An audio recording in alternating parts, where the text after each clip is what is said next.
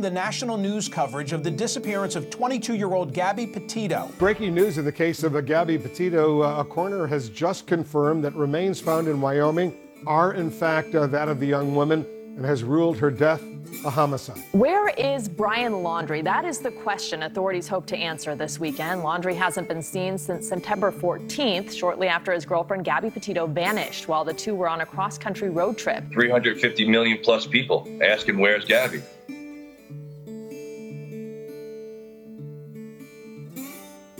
Hi everyone, and welcome to episode 1 of On the Coattails.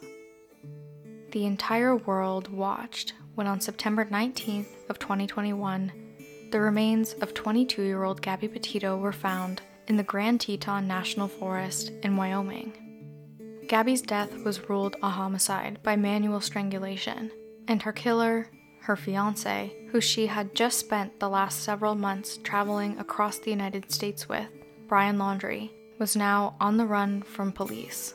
Countless media agencies became obsessed with the hunt for Brian Laundrie. Law enforcement was sprawled across the United States, looking in every single corner, leaving no stone unturned. The hunt was so captivating that Gabby Petito and Brian Laundrie were trending on Twitter every single day. Every news agency was covering their story. If they weren't talking about the case, they were talking about how much attention they were getting. Gabby's story was visceral, profound, incredibly tragic. It also remained in the cognitive forefront of the entire North American population and then some, until now. Brian Laundrie would also be found deceased on October 20th of 2021, and approximately a month later, it was determined that he died by suicide in the Carlton Reserve in Florida. Recently, Gabby's case has been closed. Even though we all knew that Brian Laundrie was her killer, when his remains were found, police also found a waterproof backpack containing a waterproof field notebook. Inside that notebook was an admission of guilt, where Brian says, "Once Gabby was gone, I knew I was too." A lot happened between Gabby's death and Brian's death. What we now know was that Brian was hiding in the Carlton Reserve the entire time police were looking for him. But while they were doing so, 8 different people across the United States had their cases cracked wide open and garnered small amounts of media attention through riding the coattails of Gabby Petito. 7 cases, 7 states, 8 people, and 1 connection. Most of these people were found deceased, with many of their cases still unsolved to this day.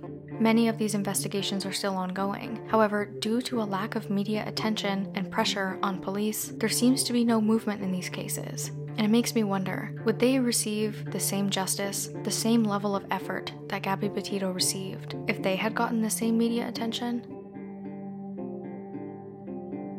As someone with a passion for true crime journalism, I was abnormally unprepared for the media frenzy that followed Gabby Petito and Brian Laundrie, especially the stories that were underlying the search for them.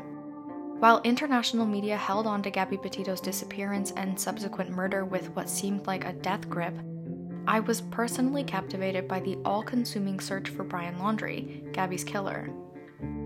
He seemed to evade police with ease despite involvement in the manhunt from a multitude of well-equipped police agencies. Fascination with this story would prove to be trivial, as nothing prepared me to learn that throughout their saga, bodies of other individuals unrelated to the case were continuously being found all across the United States. What was even more shocking to me was that not one national or international media outlet to this day have strung these cases together into a single coherent, serialized narrative. Investigative journalism into their collective stories is entirely untapped. Juxtaposing the news focused on hunting Brian with the broadcasts of bodies found while searching for him highlights an incomprehensible discrepancy only understood through critical investigative analysis. The people I'll be telling you about in this series were missing for months with little police effort to find them. Most of their cases are still unsolved. Their stories deserve to be told as much as Gabby's was, and this is my task at hand. The limited series On the Coattails will walk you through 7 cases where 8 lives were lost. that took place in parallel during the hunt for Gabby Petito's killer, Brian Laundrie. Their bodies may not have been discovered had it not been for fierce pressure from media felt by multiple police agencies, compelling them to search for Brian with as much breadth, depth, and rigor as they did. We have 7 different states, 8 different people, and a lot to talk about. I'm going to start with an overview of what happened to Gabby Petito, what happened to Brian Laundrie, and how the entire fiasco unfolded in the media before everyone's eyes in real time. So with that, I think it's a good time to jump right in.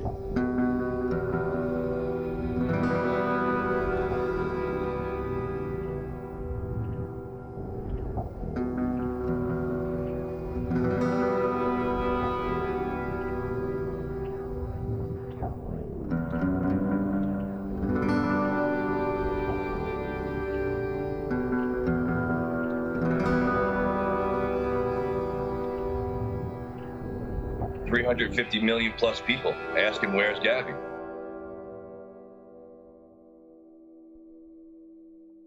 In the summer of 2021, Gabby Petito and her fiance of just over a year, Brian Laundrie, left the state of New York to embark on a 4-month-long cross-country van life trip that the couple was going to document on Instagram in their YouTube channel, appropriately titled Nomadic Static.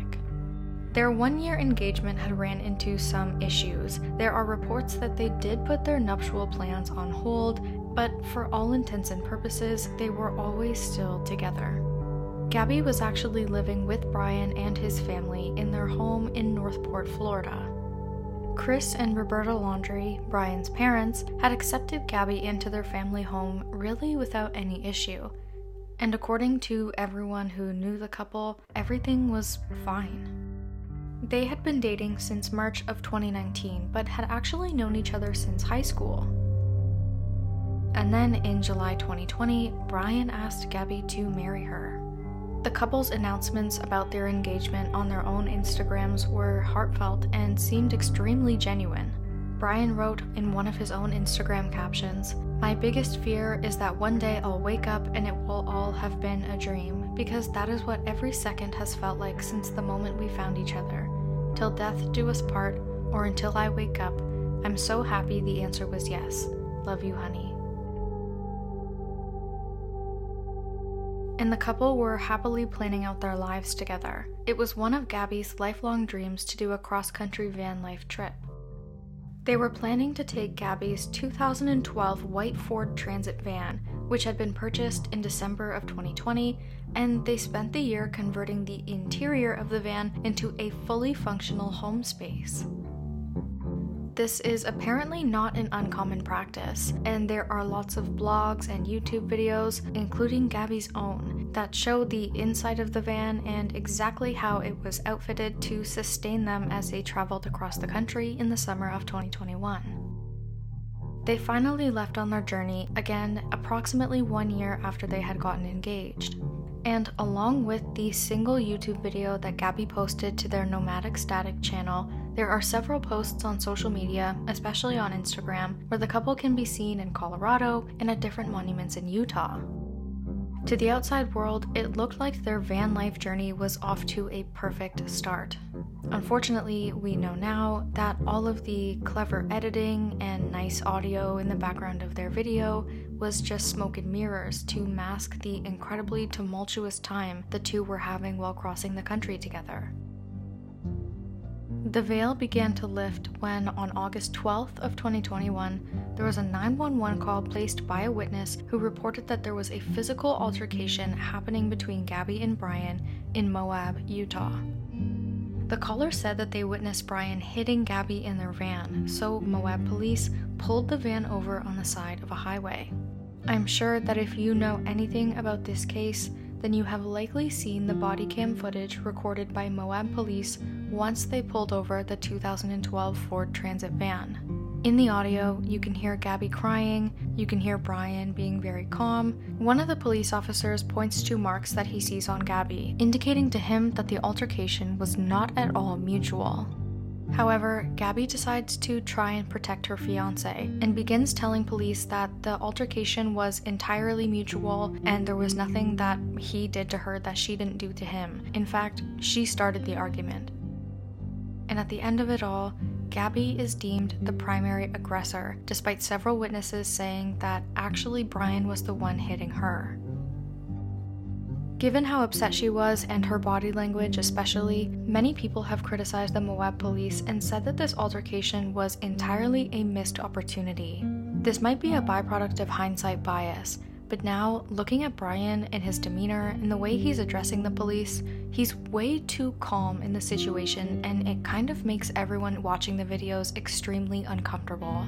Evidently, Brian Laundrie is an incredibly good manipulator, and it's clear that he intended to get off scot-free despite this interaction with police.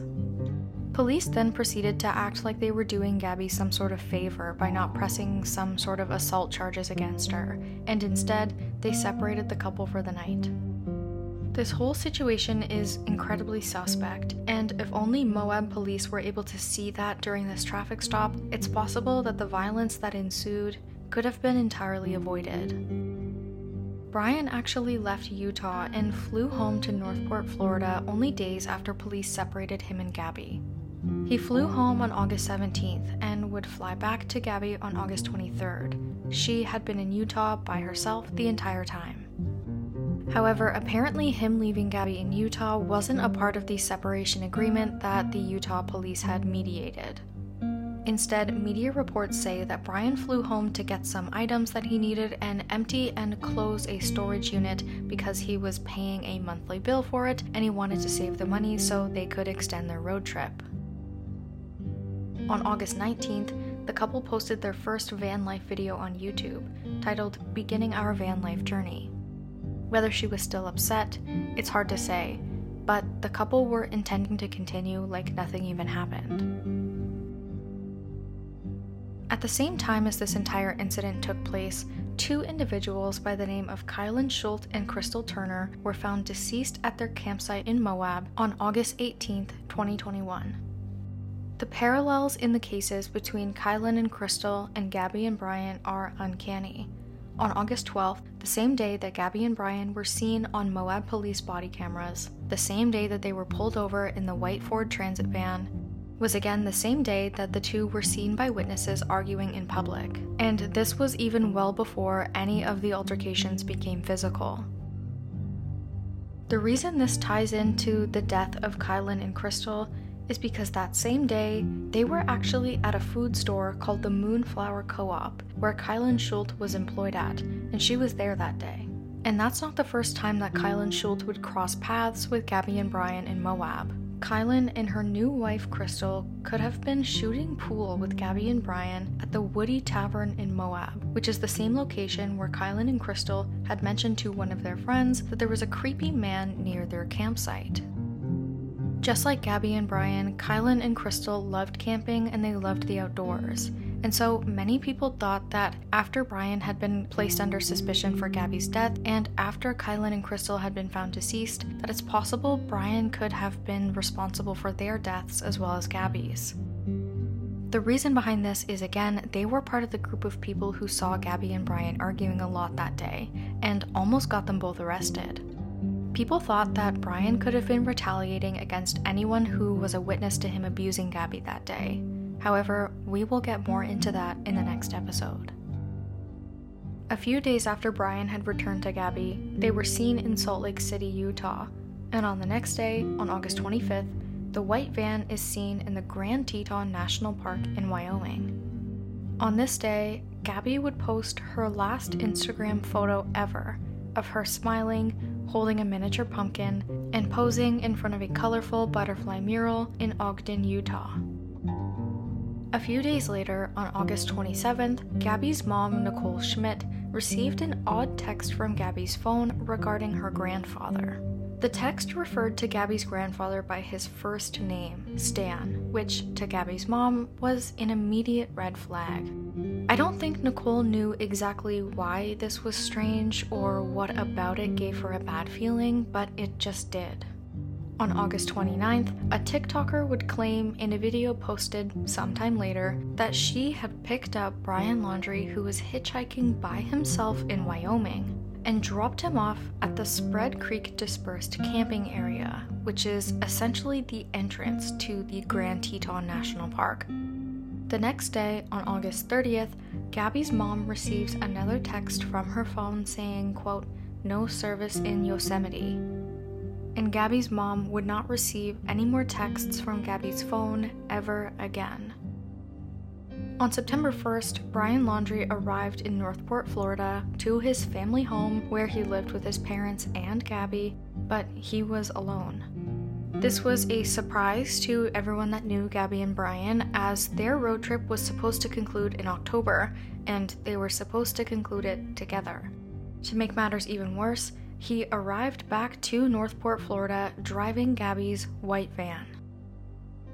During this time, Brian went camping with his family, and reportedly his family did not ask any questions about Gabby or her whereabouts, which I don't know if I entirely buy into. What's more suspicious to me, though, is that there was absolutely no communication with Gabby's family after he returned. Her mom, Nicole Schmidt, told police 11 days later on September 11th that she hadn't heard from her daughter since late August, and was even suspicious of those last few text messages she received on the 25th and 29th, the one about Yosemite and the one about Gabby's grandfather. At this point, Nicole had no idea that Brian had returned to Florida without her daughter, and she had no idea where her daughter was. So on September 11th, Gabby Petito was reported missing. I can imagine at this point that they speculated something possibly may have happened to Brian too, but we know now that he was alive and well, just camping with his family.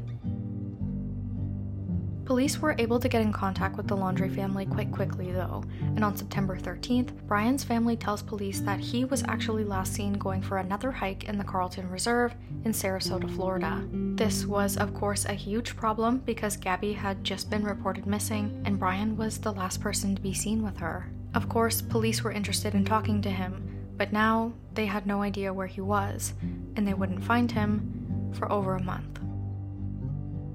At this point, it's not entirely clear how suspicious police were of Brian Laundrie in the disappearance of Gabby Petito. It's also kind of unclear whether or not Brian Laundrie's parents were cooperating with the police regarding his whereabouts. They did say he was last seen leaving for a hike in the Carlton Reserve, but very soon after, many reports say that they were not being cooperative and they weren't giving up the information that many people speculated they had about Brian and his whereabouts.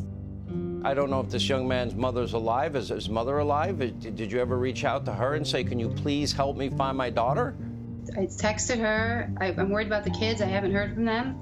And I got nothing. You know, as a mother to another mother, I beg his mother to make him speak, or at least for the parents to say something.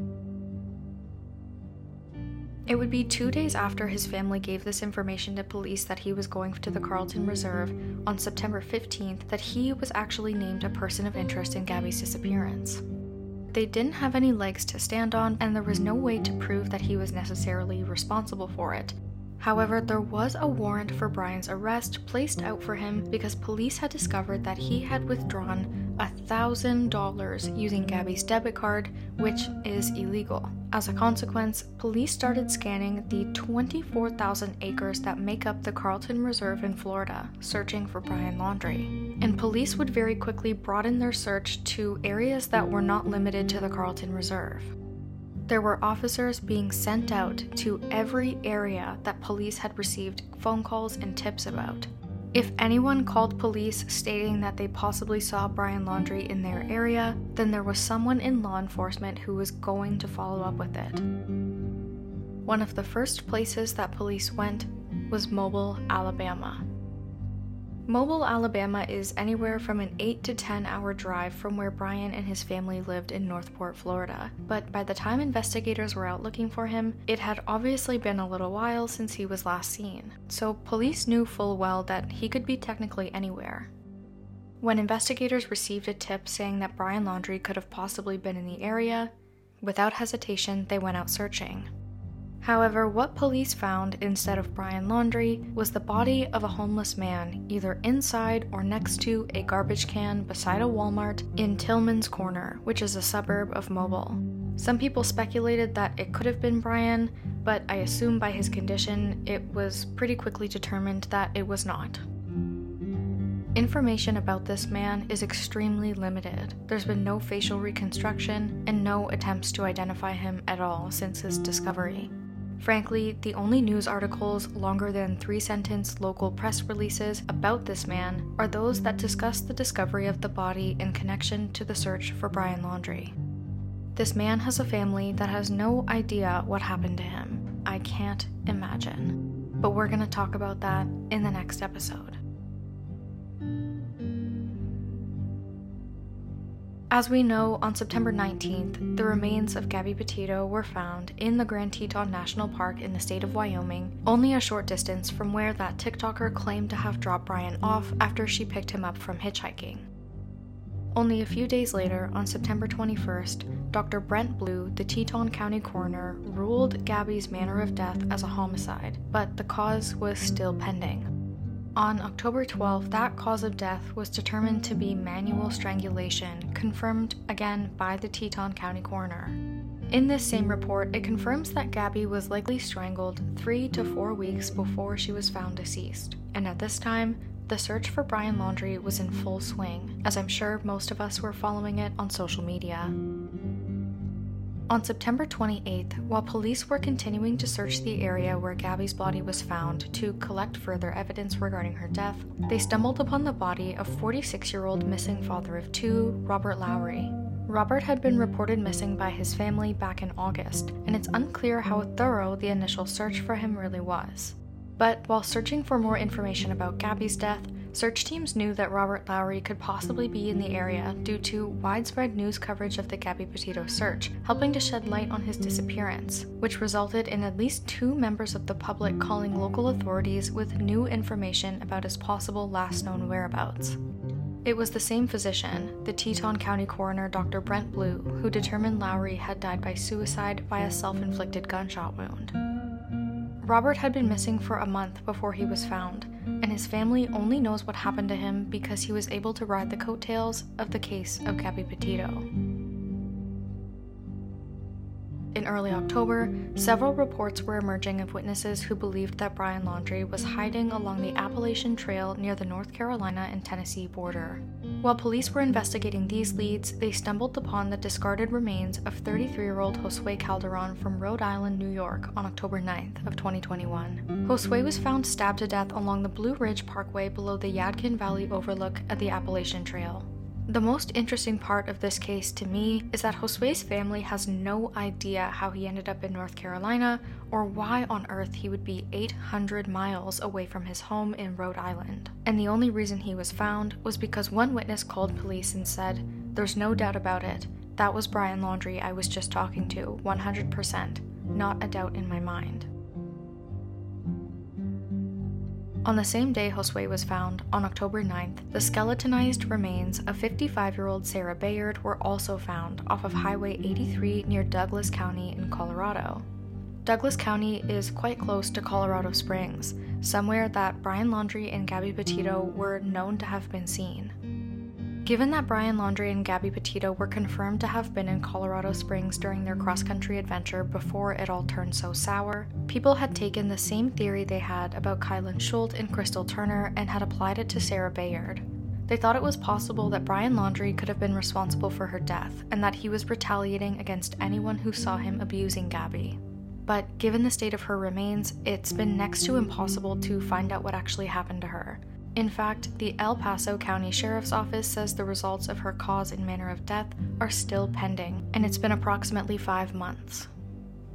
These cases we are going to talk about in later episodes, but something I really want to highlight, given the drastic lack of investigative transparency and media interest in these people, is I want to understand more about what makes a missing persons case worth reporting. Gabby Petito's case was able to be resolved because of the intense pressure on police by the media. But why don't all cases get the same attention?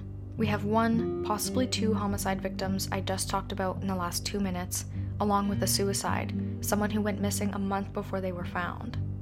These people were parents, they were healthcare workers, they were brothers, they were good people. The small amount of media attention they have received was all because of Gabby Petito. It wouldn't be too long after Gabby's cause and manner of death were confirmed when an additional set of remains were identified, found in the Carlton Reserve not far from Northport, Florida, on October 20th. The next day, these remains were identified as Brian Laundrie, and on November 23rd, it's confirmed that Brian died by suicide via self-inflicted gunshot wound. Only shortly before this discovery, the body of Lauren Cho was found in the rugged California desert. Lauren Cho had done something very similar to what Gabby had done with Brian Laundrie. She had just quit her job as a New Jersey high school teacher in 2020 and decided to use this opportunity to venture cross-country with someone who many media reports say was her ex-boyfriend, Cody Orell. On June 28th, Lauren apparently walked away from an argument with Cody around 5:15 p.m. She didn't bring her cell phone with her or any water, and she was never seen again. It's unclear to me if Cody Orell was ever thoroughly investigated, despite being the last person to see Lauren alive. But ultimately, police ruled that there was no foul play involved in Lauren's disappearance, a conclusion that many criticized for being premature. Her remains were found in October in the California desert, and to this day, like Sarah Bayard, the only statement made about her cause and manner of death, according to the San Bernardino County Sheriff's Department, is that it's pending results. Lauren's case garnered a small amount of media attention after friends and family members were publishing her story while using hashtags related to Gabby Petito. #FindGabby, #GabbyPetito, #MissingGabby. Something I'll talk about in a little bit is that we know that Gabby's case has a resolution. However, Lauren's case does not. And now that Gabby's case is closed, the media has moved on, without Lauren Cho. And like Lauren Cho, the disappearance of Daniel Robinson is widely suspected to be much more sinister than what police initially concluded. Daniel Robinson disappeared from his job site near the intersection of the Sun Valley Parkway and Cactus Road in the Buckeye, Arizona desert. He was a field geologist, and he left his job site at approximately 9:15 a.m. on June 23, 2021, in his 2017 blue Jeep Renegade. Searches by police concluded nothing. However, a citizen was able to locate Daniel's Jeep a few miles from where he initially went missing. Once again, police concluded that there was likely no foul play involved in Daniel's disappearance. However, Daniel's family, and especially Daniel's father, David Robinson, have made it abundantly clear that they think otherwise. Daniel's case amassed a following from his friends and family, also posting on social media, practically begging those invested in Gabby Petito to look their way. One tweet by Twitter user Shayla Davis says, "I'm shaking reading about the discovery of Gabby Petito's body in Wyoming. While we're watching this case unfold, please take 5 seconds to read about Daniel Robinson. His father is still looking for him." This tweet was published on September 19th of 2021, and thus far has gained over 100,000 retweets. Daniel has never been found, but his family has never stopped looking.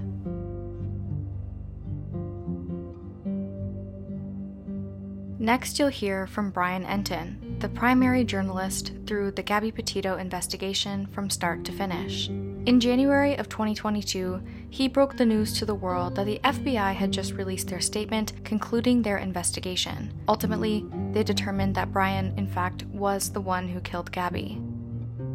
We got tipped off that the FBI was going to release their final statement and final report to the media today in regards to the investigation. I'm just going to read you the statement, which we have all of this on newsnationnow.com if you want to look at it again, but I'm just going to read you the final statement here from the FBI. All logical investigative steps have been concluded in this case. The investigation did not identify any other individuals other than Brian Laundrie directly involved in the tragic death of Gabby Petito. The FBI's primary focus throughout the investigation was to bring justice to Gabby and her family. The public's role in helping us in this endeavor was invaluable as the investigation was covered in the media and around the world. And then basically the FBI just shared their condolences with the Petito family. The most recent news, as of February 2022, is that Brian's infamous notebook was found to have what is essentially an admission of guilt inside of it. So there was something else interesting deeper in the FBI's final report for the media. They had this timeline, and they said that the FBI did a review of the notebook. You'll remember there was that notebook that was found near Brian Laundrie's body in the Carlton Reserve. So they did a review of the notebook and found written statements by Brian Laundrie claiming responsibility for Gabby Petito's death. Inside the notebook, Brian writes, "I just wanted to say I'm sorry for everything that has happened. I never intended for any of this. The strain of our relationship was more than I could bear. I should have known to stay home after what happened in Moab. Everything was already a disaster at that point, but something made me return. Once Gabby was gone forever, I realized that I was too. When we went camping at Fort Decido, I wanted to tell you what really happened, but I couldn't bring myself to. I was too ashamed to tell Gabby's family what happened to her. I was too ashamed to tell anyone. I hope someday people can understand what really happened. Until we meet again, I love you forever, B." In this letter that he addresses to his parents, it outlines pretty much what I think we all knew likely happened, but an admission of guilt still doesn't make what he did digestible, nor does it bring back 22-year-old Gabby Petito. Honestly, I hazard to accept that this admission of guilt is hardly an admission of remorse. I think Brian Laundrie is a coward. I think he's a narcissist. And more than anything, I wish he would have to face justice. There was another aspect of this story that made me feel even more distraught over the case than I already was. All throughout the search for Brian and Gabby, I would sporadically find news about other bodies unrelated to the case being discovered. The stories presented are real people whose cases have only garnered moderate attention from latching onto the coattails of Gabby Petito. While Brian Laundrie was cowering away in the Carlton Reserve, 8 bodies were found in 7 different states. Gabby's disappearance and death opened the media's eyes to what domestic violence looks like in the modern world. Her story was captivating, it was visceral, and it was an incredibly profound tragedy. Her story is not the only one, though. 8 people met their untimely demise while their families grasped onto Gabby's media attention with white knuckles.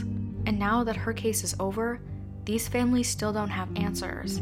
7 out of 8 of these deaths are unsolved. The only exception is Robert Lowry, whose death also still would have gone unsolved if police weren't searching for more evidence about Gabby. Over the next 3 episodes, I'm going to dive into each one of these cases that I discussed today and talk about exactly what we know happened to them. You're going to hear about Sarah Bayard, Josue Calderon, Kylan Schultz, Crystal Turner, the unidentified homeless man from Alabama, Daniel Robinson, Lauren Cho, and Robert Lowry. We can't move on without offering resolution to these cases. We can't move on without at least trying to understand what happened. I hope that someone, somewhere, hears one of these stories and thinks about something they saw, something they heard, or decides to offer up information that they know, whether they think it's small or whether they've been holding back on purpose. I'm going to be diving deep into what makes a missing person story worth reporting. I'm going to be raising a lot of questions about the integrity of certain police investigations. I'm going to try my best to give these cases the coverage they deserve. Although I'm thankful that these stories are somewhat known because of those hashtags, because of what people know about Gabby and Brian, it's not enough. And it won't be enough until all of these cases have answers. That's all from me today, everyone. And I'll see you back here tomorrow on March 16th at 10 a.m. Eastern Standard Time for episode 2 of On the Coattails, What Happened in September.